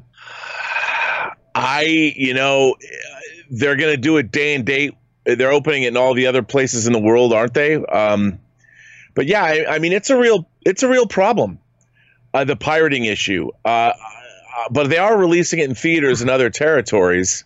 and they've got to do that day and date. Otherwise, it will be pirated immediately. So, I don't know. Yeah, it's going to be an issue that they're going to have to deal with. All right. Armani Martinez writes, our tips in $50. Thank you so much for supporting the channel on that level, Armani. I really appreciate that, man. Hey, John. It's been almost 9 years since Steven Spielberg announced that he's producing a live-action Halo show. And with all the new Halo hype on the internet, I saw the show is scheduled for a 2021 with 9 episodes for Showtime. What are your thoughts? Well, I mean, I don't really know. The one thing I do know fairly for sure is that don't expect Steven Spielberg to be very involved. Actually, matter of fact, let me bring this up here. Steven Spielberg. There we go. Okay. For example, don't expect him to be very involved. All right? Because some people thinking, Steven Spielberg's producing it. That means he's going to be guided. No, he's not. As of right now, let me bring this up. Steven Spielberg is currently booked to produce. This is just stuff that's not coming out. That isn't come out yet. Bernstein, Who Framed Roger Rabbit 2. Another project, Kidnapping of Eduardo Mortara, which he's also directing, by the way. An Indiana Jones project, a Tintin film, another Tintin film, Talisman, another Color Purple, Robopocalypse, Real Steel 2, and he's got 13 projects that he's scheduled to produce over the next 3 years. But more important than those 13 projects that he's producing over the next couple of years are this big thing. He's directing. He's still working on West Side Story. And after he's done West Side Story, he goes into start directing the kidnapping of Edgardo Mortara, which I'm sure I'm not pronouncing right. And directing a film takes all of your time and energy. So my first thought on this Steven Spielberg produced Halo thing is don't really expect Steven Spielberg to be really involved in any way, shape, or form. Like, don't expect him. He's got 13 other projects he's producing, and he's directing a movie right now, and he's then going to roll right into directing another movie, which is all consuming. So I wouldn't worry about that. As far as it itself, listen, they put out that little, what was it called? Halo Unto Dawn? Is that what they put out a few years ago as a web thing? And I wasn't impressed by it. But listen, it's the same as anything. It's like Felipe the Sentient Dancing Microphone. If they have a great script and they bring in the right director and they do all these other things, and it doesn't matter whether it's based on Halo or a sentient dancing microphone, it can turn out well. So right now, I'm not pessimistic, but I'm not exactly excited for it yet either. So we'll see how that kind of comes about. Anyway, thanks a lot, again, Armani, for sending that in. And we'll see if we're finally going to get this thing again. It could be awesome. Just don't expect that it's going to have a lot of Steven Spielberg involvement. I mean, that's just the reality of it right now. All right, next up, Suthius writes, hey, gents, I know it's not one of the best shows, but I've watched since day one. It had ups and downs for sure. However, I love the characters, what they've been through, what they've lost and gained. I'm truly sad that the series... Oh, I was going to say, what show are we talking about? Agents of S.H.I.E.L.D. is here. Yeah, listen, you know what I'm going to say, Suthius. Look, don't get me wrong. I am a big Marvel fan. I am. I really like, for the most part, most of the Marvel stuff. And Agents of S.H.I.E.L.D., despite the fact that I love Clark Gregg and I think he's great in the show, Ming-Na as well, Ming-Na Wen, she's fantastic in the show. But I have just always found this to be a very low quality show. And I know I get a lot of Marvel fans get very upset at me for saying that, but I just got to speak my truth, guys. I got to speak. Because I want to love it. I do. I want to love it. But every time I try watching it, I go, oh God, this is so bad. And then I'll try it again. And I did it for years. And then finally in end of 2018, I finally tapped. I tapped out. I said, I can't take it anymore. I watched it right up to the one where they went to outer space. They went back in time and they were in outer space. I watched right up to that. And then after that, I'm like, I can't take it anymore. This is so bad. This is so bad. But listen, just because I didn't like it doesn't mean anything. There are a lot of people out there who do like it, including you, Suthius. And if you've enjoyed the ride, and hell, listen, it's lasted a long time. What did they get? 7 seasons out of it? 6, 7 seasons out of it? I can't even remember how many seasons they got. So I think 7. 7? Is it 6? 6 or 7, something like that. It could be. Rob, like, did you watch, much of, like, I don't know where you are at personally on the whole on the whole Agents of S.H.I.E.L.D. thing, but where are you when it comes to, did you keep up with it? Were you a fan of the show? No, I watched the first 3 seasons. Oh, you watched the first 3. Okay. Yeah, and then I watched it kind of out of obligation. Then I just kind of tapped out because, there was things in it that I thought were interesting, but and the inhuman element and all of that. But it just there's so much else on. I guess also I kind of have a problem with network television shows just in general, and there there's so much better fare to be watching elsewhere, and that was kind of the way I thought about it. All right, I got to bring this up. Just forgive me for poking fun a little bit, but we've got one of our live viewers, Calvin Patel, is writing in the live chat. If you didn't finish the past few seasons, then no opinion can be formed. Oh, come on, brother. That's bullshit. I gave that thing 5 years. If you can't get me on board in 5 years, then yes, you can form an opinion. I can't tell you whether the last season of Agents of S.H.I.E.L.D. was good or not. I can't say that because I didn't watch the last one. But I can if I gave a show 5 years, and you can disagree with my opinion, that's totally fine. But if I gave a show 5 years, I am completely in a position that I can form a very solid opinion about it. Doesn't mean it's a popular opinion. It doesn't mean it's an opinion you have to share. Not at all. But, it's not like I gave the first episode 10 minutes. If I gave the first episode 10 minutes, then maybe I can't really form an opinion. But I gave it 5 years. And so, yeah, brother, come on, be fair here. Be fair. I can give my opinion on that. All right. But Exuthius, listen, I'm glad you've enjoyed it, man. And listen, I love that people get to enjoy the content they watch. It doesn't matter if I like it or not. If you watched it and you enjoyed it, that's the important thing. And I'm glad you've been able to have that ride with them, Suthius. All right. Next up, James LH writes, "Hey, John, finally went to Cineworld Sunday. That's the big movie theater chain in the UK. I finally went to Cineworld on Sunday and saw Return of the King, the extended edition.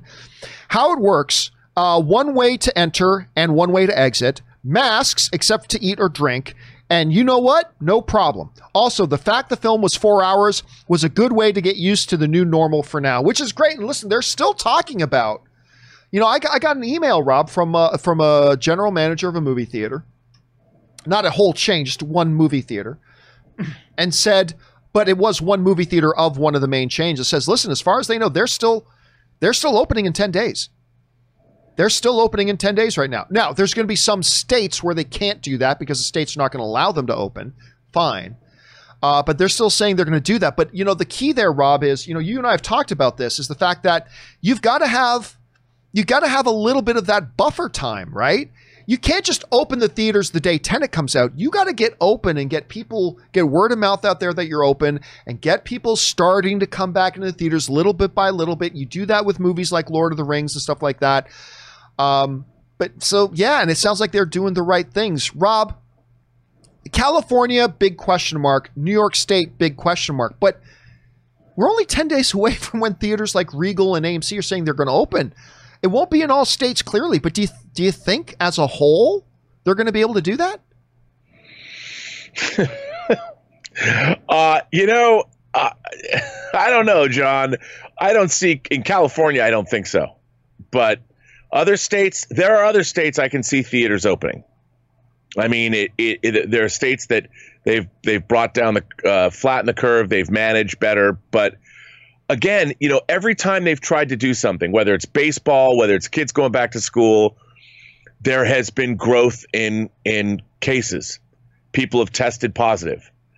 And I just don't know. I think it depends on how they're going to disinfect and how are they going to keep it safe, keep it clean. It's all up to them, really.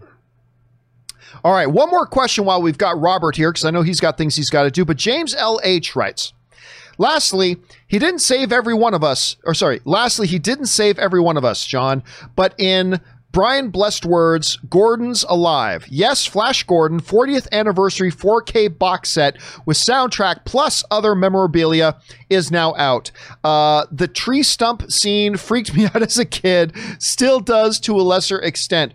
Rob, of course, the question that I think is on everybody's mind right now.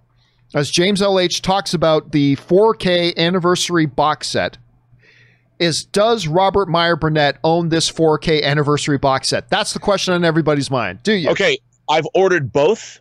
I have not received them yet. There is the Studio Canal version that our viewer is talking about that has all the swag and interesting stuff in it. And then there's the Arrow version that is the 2-disc version, and I will own both. Of course I just you haven't will. received mine yet, but they're both pre-ordered. Flash. All right, Rob, listen, thank you so much for being here, dude. We will, of course, see you again tomorrow on the show, and we know you got things you got to run and do. But in the meantime, thank you so much for giving us some of your time. And where, until tomorrow, can people find you and your adventures online? By the way, thanks for a fun show. This is a fun show today. You can find me on Twitter at BurnettRM, find me on Instagram at Robert Meyer Burnett, or find me on my own YouTube channel, The Burnett Work, and my show, Robservations. All right, dude, as always, well done. Good job, man. And I will talk to you a little bit later, my friend. All right. All right, guys, with that down, we still got about 30 minutes to go. Let's see if we can get through all the questions here today. So we move on now to our next question. And our next question today, who sends in our next question? Our next question today comes to us from, and I've lost it. Where did it go? Hold on a second. I'm losing it again. Where'd we go? There we go. All right, next question comes to us from Richard Tan. And Richard Tan writes, "Hey, John, been listening to you for years." Thank you so much, Richard. I appreciate that. "Back in December, I weighed 294 pounds, and I started running and working out. Good for you, man. That's awesome. And I started running and working out when I listen to your show every day. Listening to your show keeps me distracted enough to not realize how much running sucks, so thanks." Dude, that is, thank you so much. You know, I love hearing from people who write in to tell me about, number one, they tell me about either they listen to me on their commute to work, they listen to me at the gym, they listen to me while they're doing whatever. And it's really cool to hear that, that I get to go with you on that journey, man. That is awesome. So first of all, again, I love hearing stories about, again, everybody talks about what they want to do, right? Everybody talks about what they want to do. I want to write a screenplay. Okay, then write one. I want to write a book. Okay, then write one. I want to be an architect. Okay, go to school and study architecture. Like, everybody talks about what they want to do with different goals they have. It is the rare person that gets off their ass and starts doing something about it. And I always find that so inspirational when I hear from people who have a goal, whatever that goal is, and they actually get off their ass and start doing something to try to achieve it. And to me, that's super inspirational. So thank you for sharing that, Richard. I appreciate that, man. And good luck to you, man. All right, David Dilks writes, "I thought in The Last Jedi, it would have been more interesting if it turned out that Rey had false memories. Would you have liked it if Rey asked Unkar Plot about her parents, and Unkar said that he and Rey just met a week ago when she landed and applied by herself?" I don't think so. I don't think that works. Listen, I was perfectly fine with the original direction they were going with Rey. You know, again, J.J. Abrams, there's still this big misconception out there that Rian Johnson changed things and made it so Rey was a nobody. No, that was always J.J.'s plan. He's affirmed that and confirmed it many, many times. I like that idea that, you know, through the history of the Jedi, it's just been the Force has been, you know, with somebody or whatever, and they come out, and there's never been anybody of royal descent in the history of the Jedi until we got to the Skywalkers. And I always liked that idea, and there was so much good stuff you could have followed through with that, especially with JJ coming back to direct the third chapter of the prequel. And you guys know, of the sequels, I mean, you guys know The Rise of Skywalker is the first Disney-produced Star Wars movie that I didn't like, which sucks because JJ's The Force Awakens is my favorite of the new era Star Wars movies. And I thought the storyline they had there was perfectly good and set us up for a great final chapter. So no, I personally wouldn't. I'm sure there are others who would be, David. I personally wouldn't have been interested in, like, it was all false memory. Like, I wouldn't have been into that. I liked what JJ set up from the first one. That she was a nobody, that she was a new hero in the universe, that the Force was moving in her, the Force had awakened in a new, vessel. And I think there could have been a lot of really great things JJ could have done with that storyline of his going into the third, and then they... And listen, there are people who really like The Rise of Skywalker, and I'm not trying to yuck on your yum. I mean, if you liked it, that's great. I wish I liked it. I envy you if you liked it, because I wish I did too. But yeah, I just, yeah. Anyway. All right. An anonymous viewer writes, thanks for writing that in, David. An anonymous viewer writes in, today I'm down to this is, I'm sure, from our weight loss guy. Today I'm down to 230. That's like 60 pounds you lost, dude. Today I'm down to 239. So thanks for your help. Even though you didn't know you were helping, streaming new movies is the future, whether it's this year or 10 years from now. But there is nothing that compares to the theater experience. How do theaters survive this? Well, listen, I heard a great example. One of the executives from Universal, oddly enough, which Universal is one of the biggest culprits right now, but one of the executives from Universal, mentioned the other day, and I never thought of this comparison. They thought, think of it like the music industry. Like music, you can get online, watch it for free listen to it for free on YouTube, get your Spotify account, all that. You can listen to it anytime you want. But you know what packs out football stadiums? Concerts. It's still the live thing. There is nothing like being there. You could say, okay, yeah, but I can hear Bruce Springsteen sing Born in the USA whenever I want. I can stream it.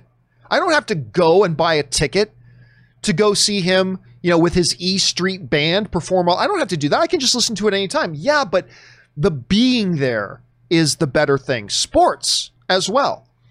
I mean, I have the NFL network. I can watch NFL football anytime I want. But it's never as good as actually being in the stadium at a game. What will the future hold? I don't know.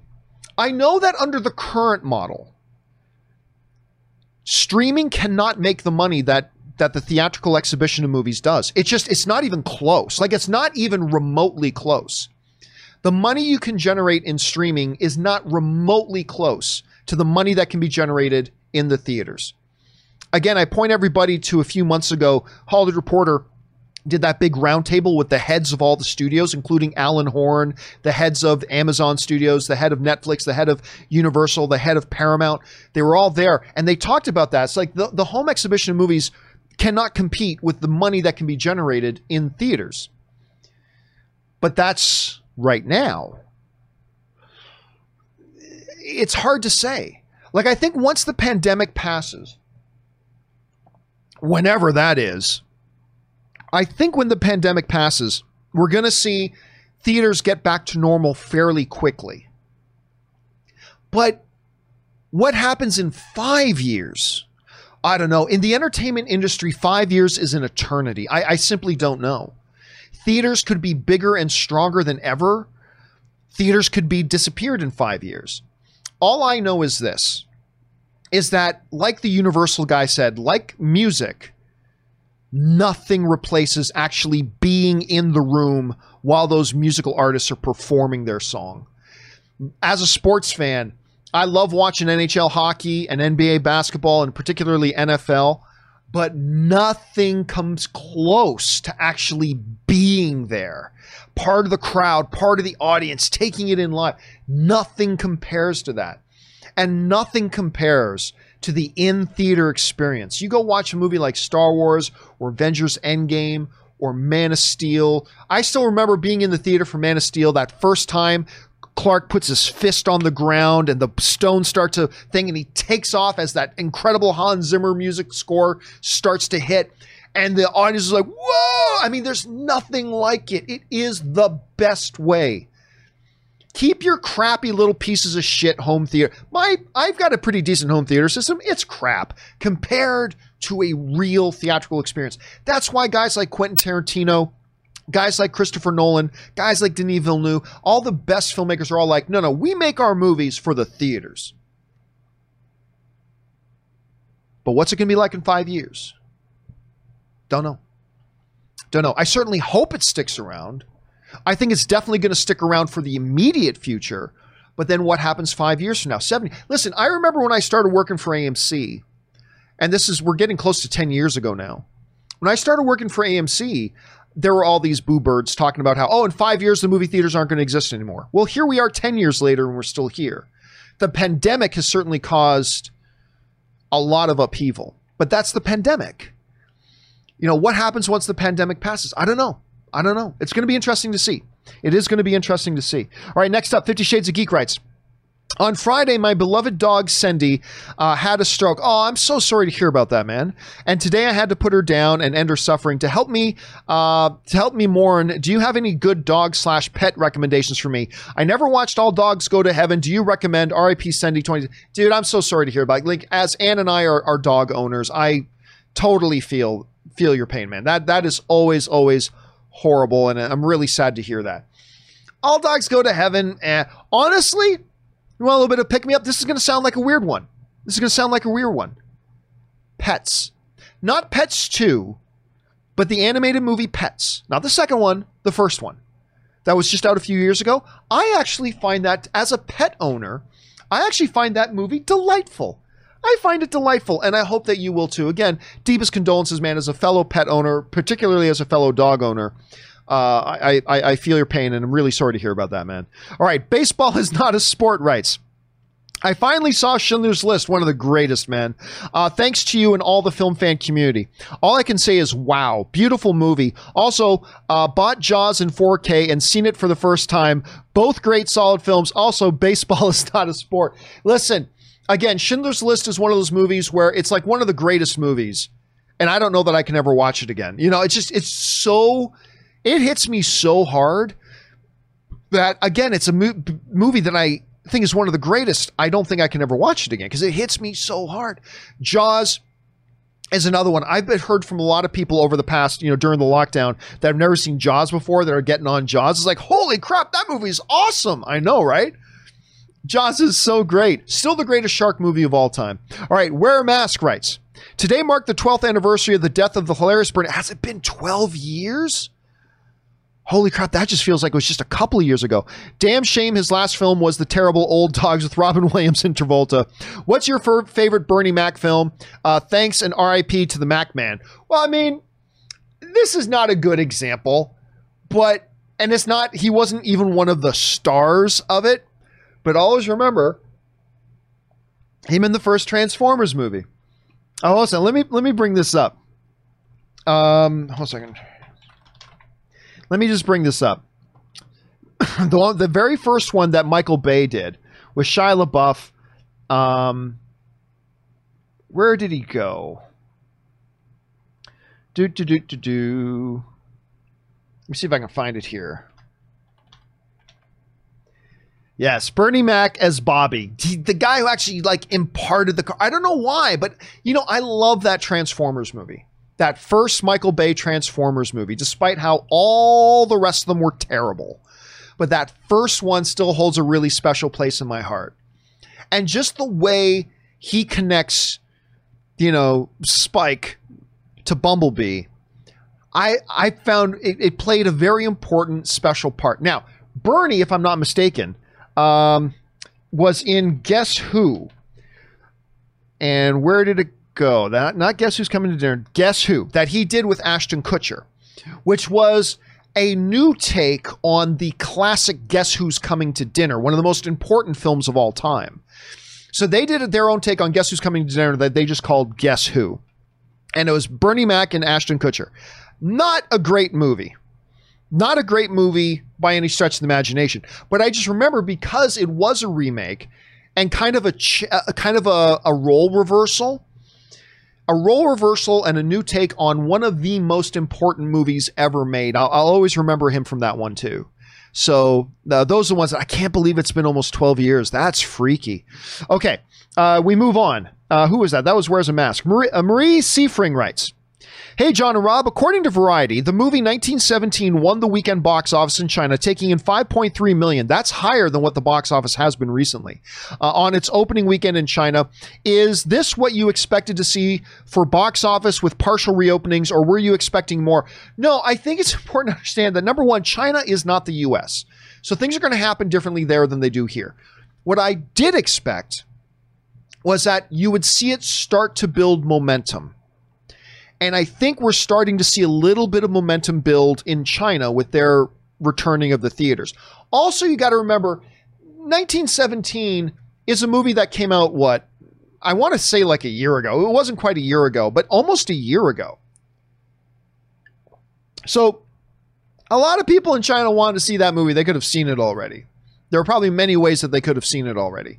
But still, I think what you're seeing is because I think the number one film at the box office the other week was like 3 million, right? Now the number one film at the box office is 5 million. This is what I was talking about earlier, that I think in North America too, it's important that the movie theaters open a couple of weeks before the big films start to hit, because they got to get some momentum built. They got to let the word get out that the theaters are back where it's safe to do so. They've got to get people back into the habit of starting to come back to the theaters. You need a little bit of that momentum building. I think it's going to be a little bit of a bigger return in the US than it was in China. But yeah, so it's pretty much where I thought it was going to be in China for now. Again, I think we're going to see that trend continue to build as well. All right. Thanks for sending that in, Marie. Ryan Lohner writes, I'm now almost finished with the Witcher books, and there's a whole bunch of stuff I can't wait to see in the show. Also, some really uncomfortable sexual material. I'm assuming it isn't considered a big deal in Poland, but I hope is taken out.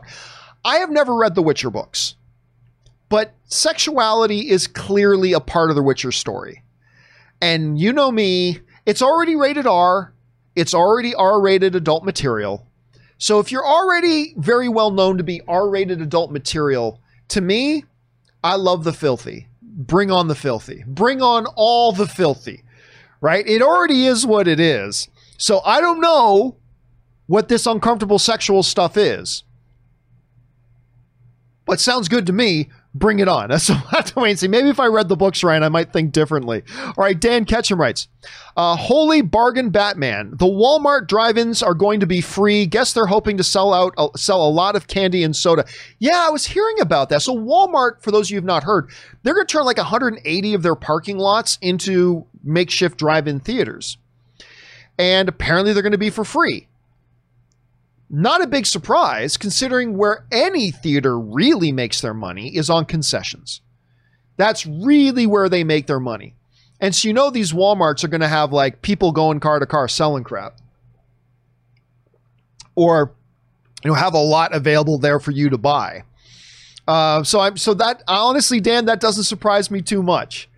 By the way, they put out a list of all the Walmarts where they're going to be doing the makeshift drive-ins, and California wasn't one of them. So I'm a little bit bummed out by that. So I guess we won't be able to go to any of the Walmarts near us to check it out. But it could be pretty fun. It could be pretty fun. Hopefully, this trend, I don't expect drive-ins will stay popular once theaters open back up, but I hope they do. Because I'll tell you what, Ann and I have gone a couple of times already in the past month, and we've really had a good time. We've really enjoyed ourselves going to those drive-ins. So hopefully they make a little bit of a resurgence even once the theaters return. All right, Bill Hauser writes, hey, pals, about the whole Paramount law. My first job was with AMC Theaters, but in the 1990s, I worked with Lowe's, who I mentioned a little bit earlier was actually owned by Sony for a period of time. That was bought by Sony, at one point even called Sony Theaters. AMC later bought Lowe's, but Sony owned them for a while owning Columbia TriStar. Yeah, again, I don't know how that all happened while the Paramount decrees were still law. Like, I'd be very curious to talk to a film historian and go back 30 years to the 90s and say, how did they manage to do that? Like, the law prevented it. What was their loophole? How did they work around that ownership issue? Because again, yeah, Sony did own theaters for a while the law was in place. So I have no idea how they did that. I'd be very curious. Now, if any of you guys actually, let me ask you, if any of you guys have links to a good article that explains how Sony managed to own movie theaters while the Paramount decrees were still a thing, could you guys email me a link at john@thejohncampusshow.com? I would love to read more about it because I am very curious about it. Thanks for sharing that, Bill. All right. Don't yuck on my yum writes, Finally rewatching The Mandalorian for the first time straight through. Even the one bad chapter 5 was better without having to wait a week for the second chapter. I can't wait for season 2. Will you be doing after shows to season 2 with or without Christian Harloff? Well, we're definitely going to be doing after shows. We're definitely going to be doing reviews of each episode of The Mandalorian season 2, which I loved. The first season, I should say, I loved. I can also assure you I will not be doing it with Christian Harloff. Now, before anybody jumps to conclusions, say, oh, listen, me and Christian were just communicating the other day. Christian's been helping me out with something that I was working on the other day.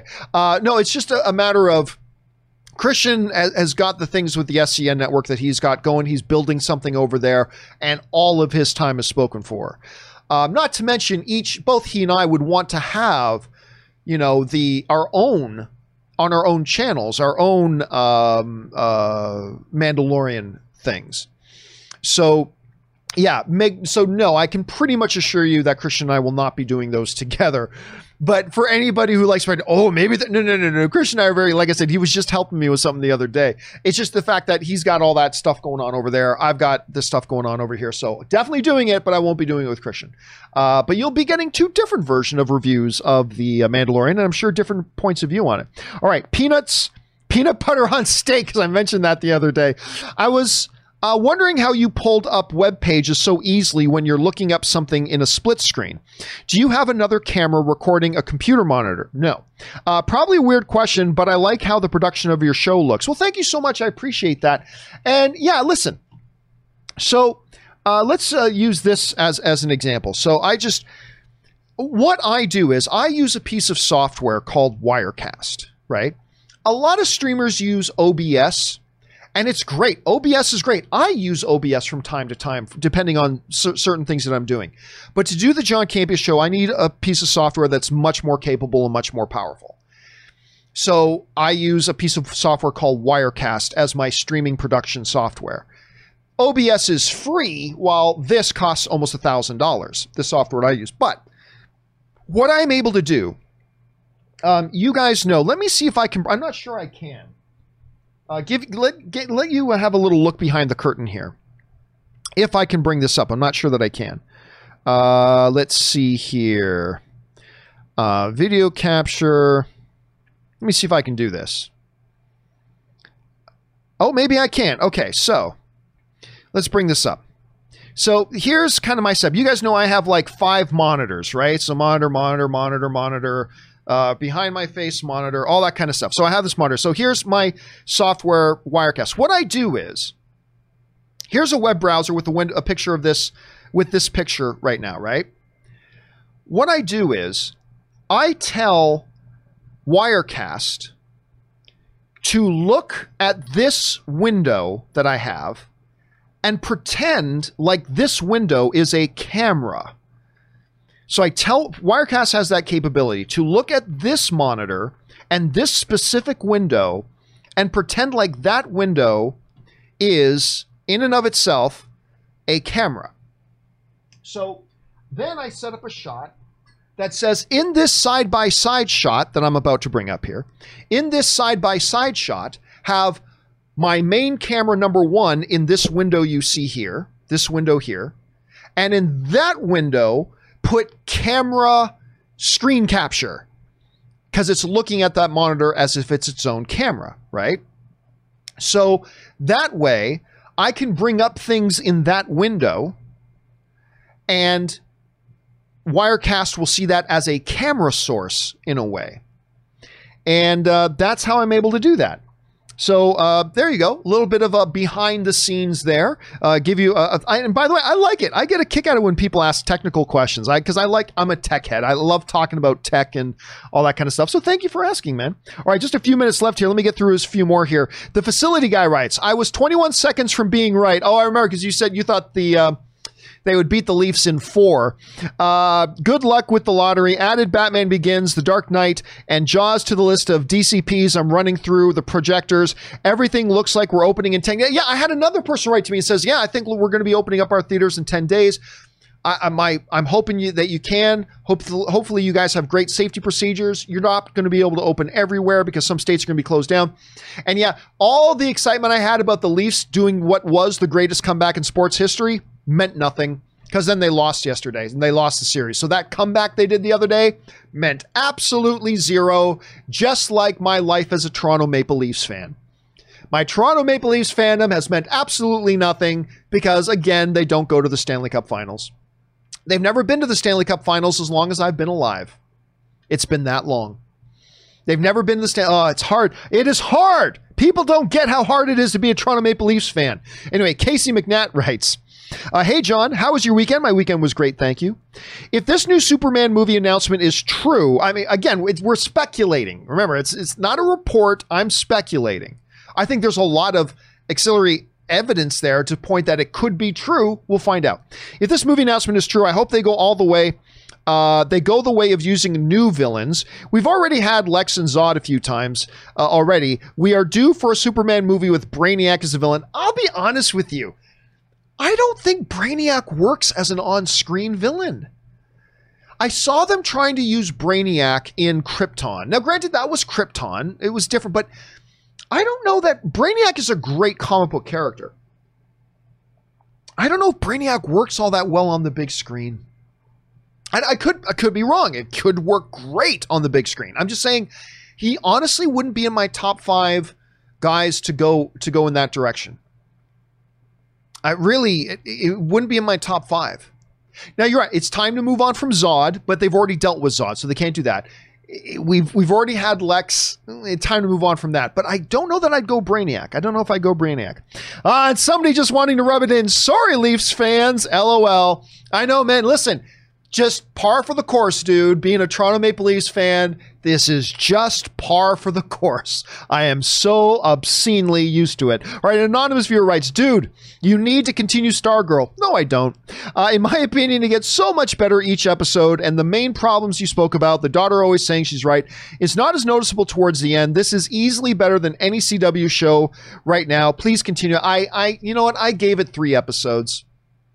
Did I give it 3 or did I only give it 2? I thought I gave it 3.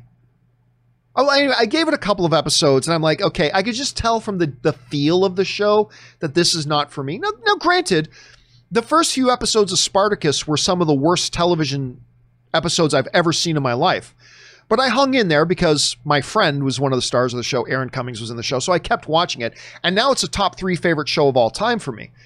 But I don't know. I tried the first few episodes of Stargirl. I'm like, this just feels cheap and dumb. And just not for me. Just not for me. So I could lie and say, okay, I'll give it really, I don't think I'm going to be giving it another shot. I gave it a try. Wasn't for me, but other people are liking it, and that's great. So I'm glad it's there for other people to like, but it clearly was not a show for me, unfortunately. All right. Old Man in the Cave writes, hey, JC and company, when you and Ann go to these makeshift drive-ins at Rose Bowl or Walmart parking lot, your car's on level ground, right? At a real drive-in, you park your car on a slight upward angle. How difficult is it for people in the back to see the shows? Well, it's been no problem at all, because what they've been doing is they stagger the parking, right? So you park, and then there's nobody right in front of you. So they stagger it, right? So there's nobody right behind you for you to block their view, and there's nobody right in front of you. Then the next row, they stagger the parking again. So it's actually been great. As long as the screen is high enough off the ground, which it normally is, it's actually been pretty great. All right. Joseph writes, hey, John, huge fan. Thank you so much, Joseph. Are you going to watch the League of Their Own TV show? I will probably give it a shot. I'm curious. Now, if it was with Tom Hanks and, all the original cast, Madonna was there, I would definitely do it, but I will probably give it a shot. I'm not going to lie and say I'm excited about it, but I am going to give it a shot. Let's see. Cor Pisalo writes, Columbus in 5, hashtag 1967, the last time the Toronto Maple Leafs were sniffed the Stanley Cup. 2020 might be the weirdest year, but you can always count on the Maple Leafs choking. Dude, it is something you can set your clock by. New year, a new way for the Toronto Maple Leafs to choke. They're my all-time favorite team, and it's the long suffering continues. All right, guys, listen. For K Major and everybody else after that, there's only a couple of questions left. Cameron, man, and all that kind of stuff. We've run out of time, unfortunately, but do not worry. We will start off tomorrow's live questions with your questions. The ones we didn't get answered here, we're going to start off the live questions part tomorrow with your questions. So keep your eye on that. We will get to you guys quick. And thank you to all you guys who sent in those live questions. Remember, even if you want to now, after the fact, you can start sending in live questions for tomorrow's show if you want. Once again, it's streamelements.com/movieblogtv/tip. It's a great way to support the channel. Special thank you to Robert Meyer Burnett for being here and bringing his awesomeness to the show. And thank you to you guys for making this show a part of your day. You could be doing a lot of things. It means a lot to us that you spend part of your days here with us. Guys, make sure you jump into the comments section. Leave a thought on any or all the topics we talked about here today. Make sure you click on that subscribe button. Become a subscriber to the channel.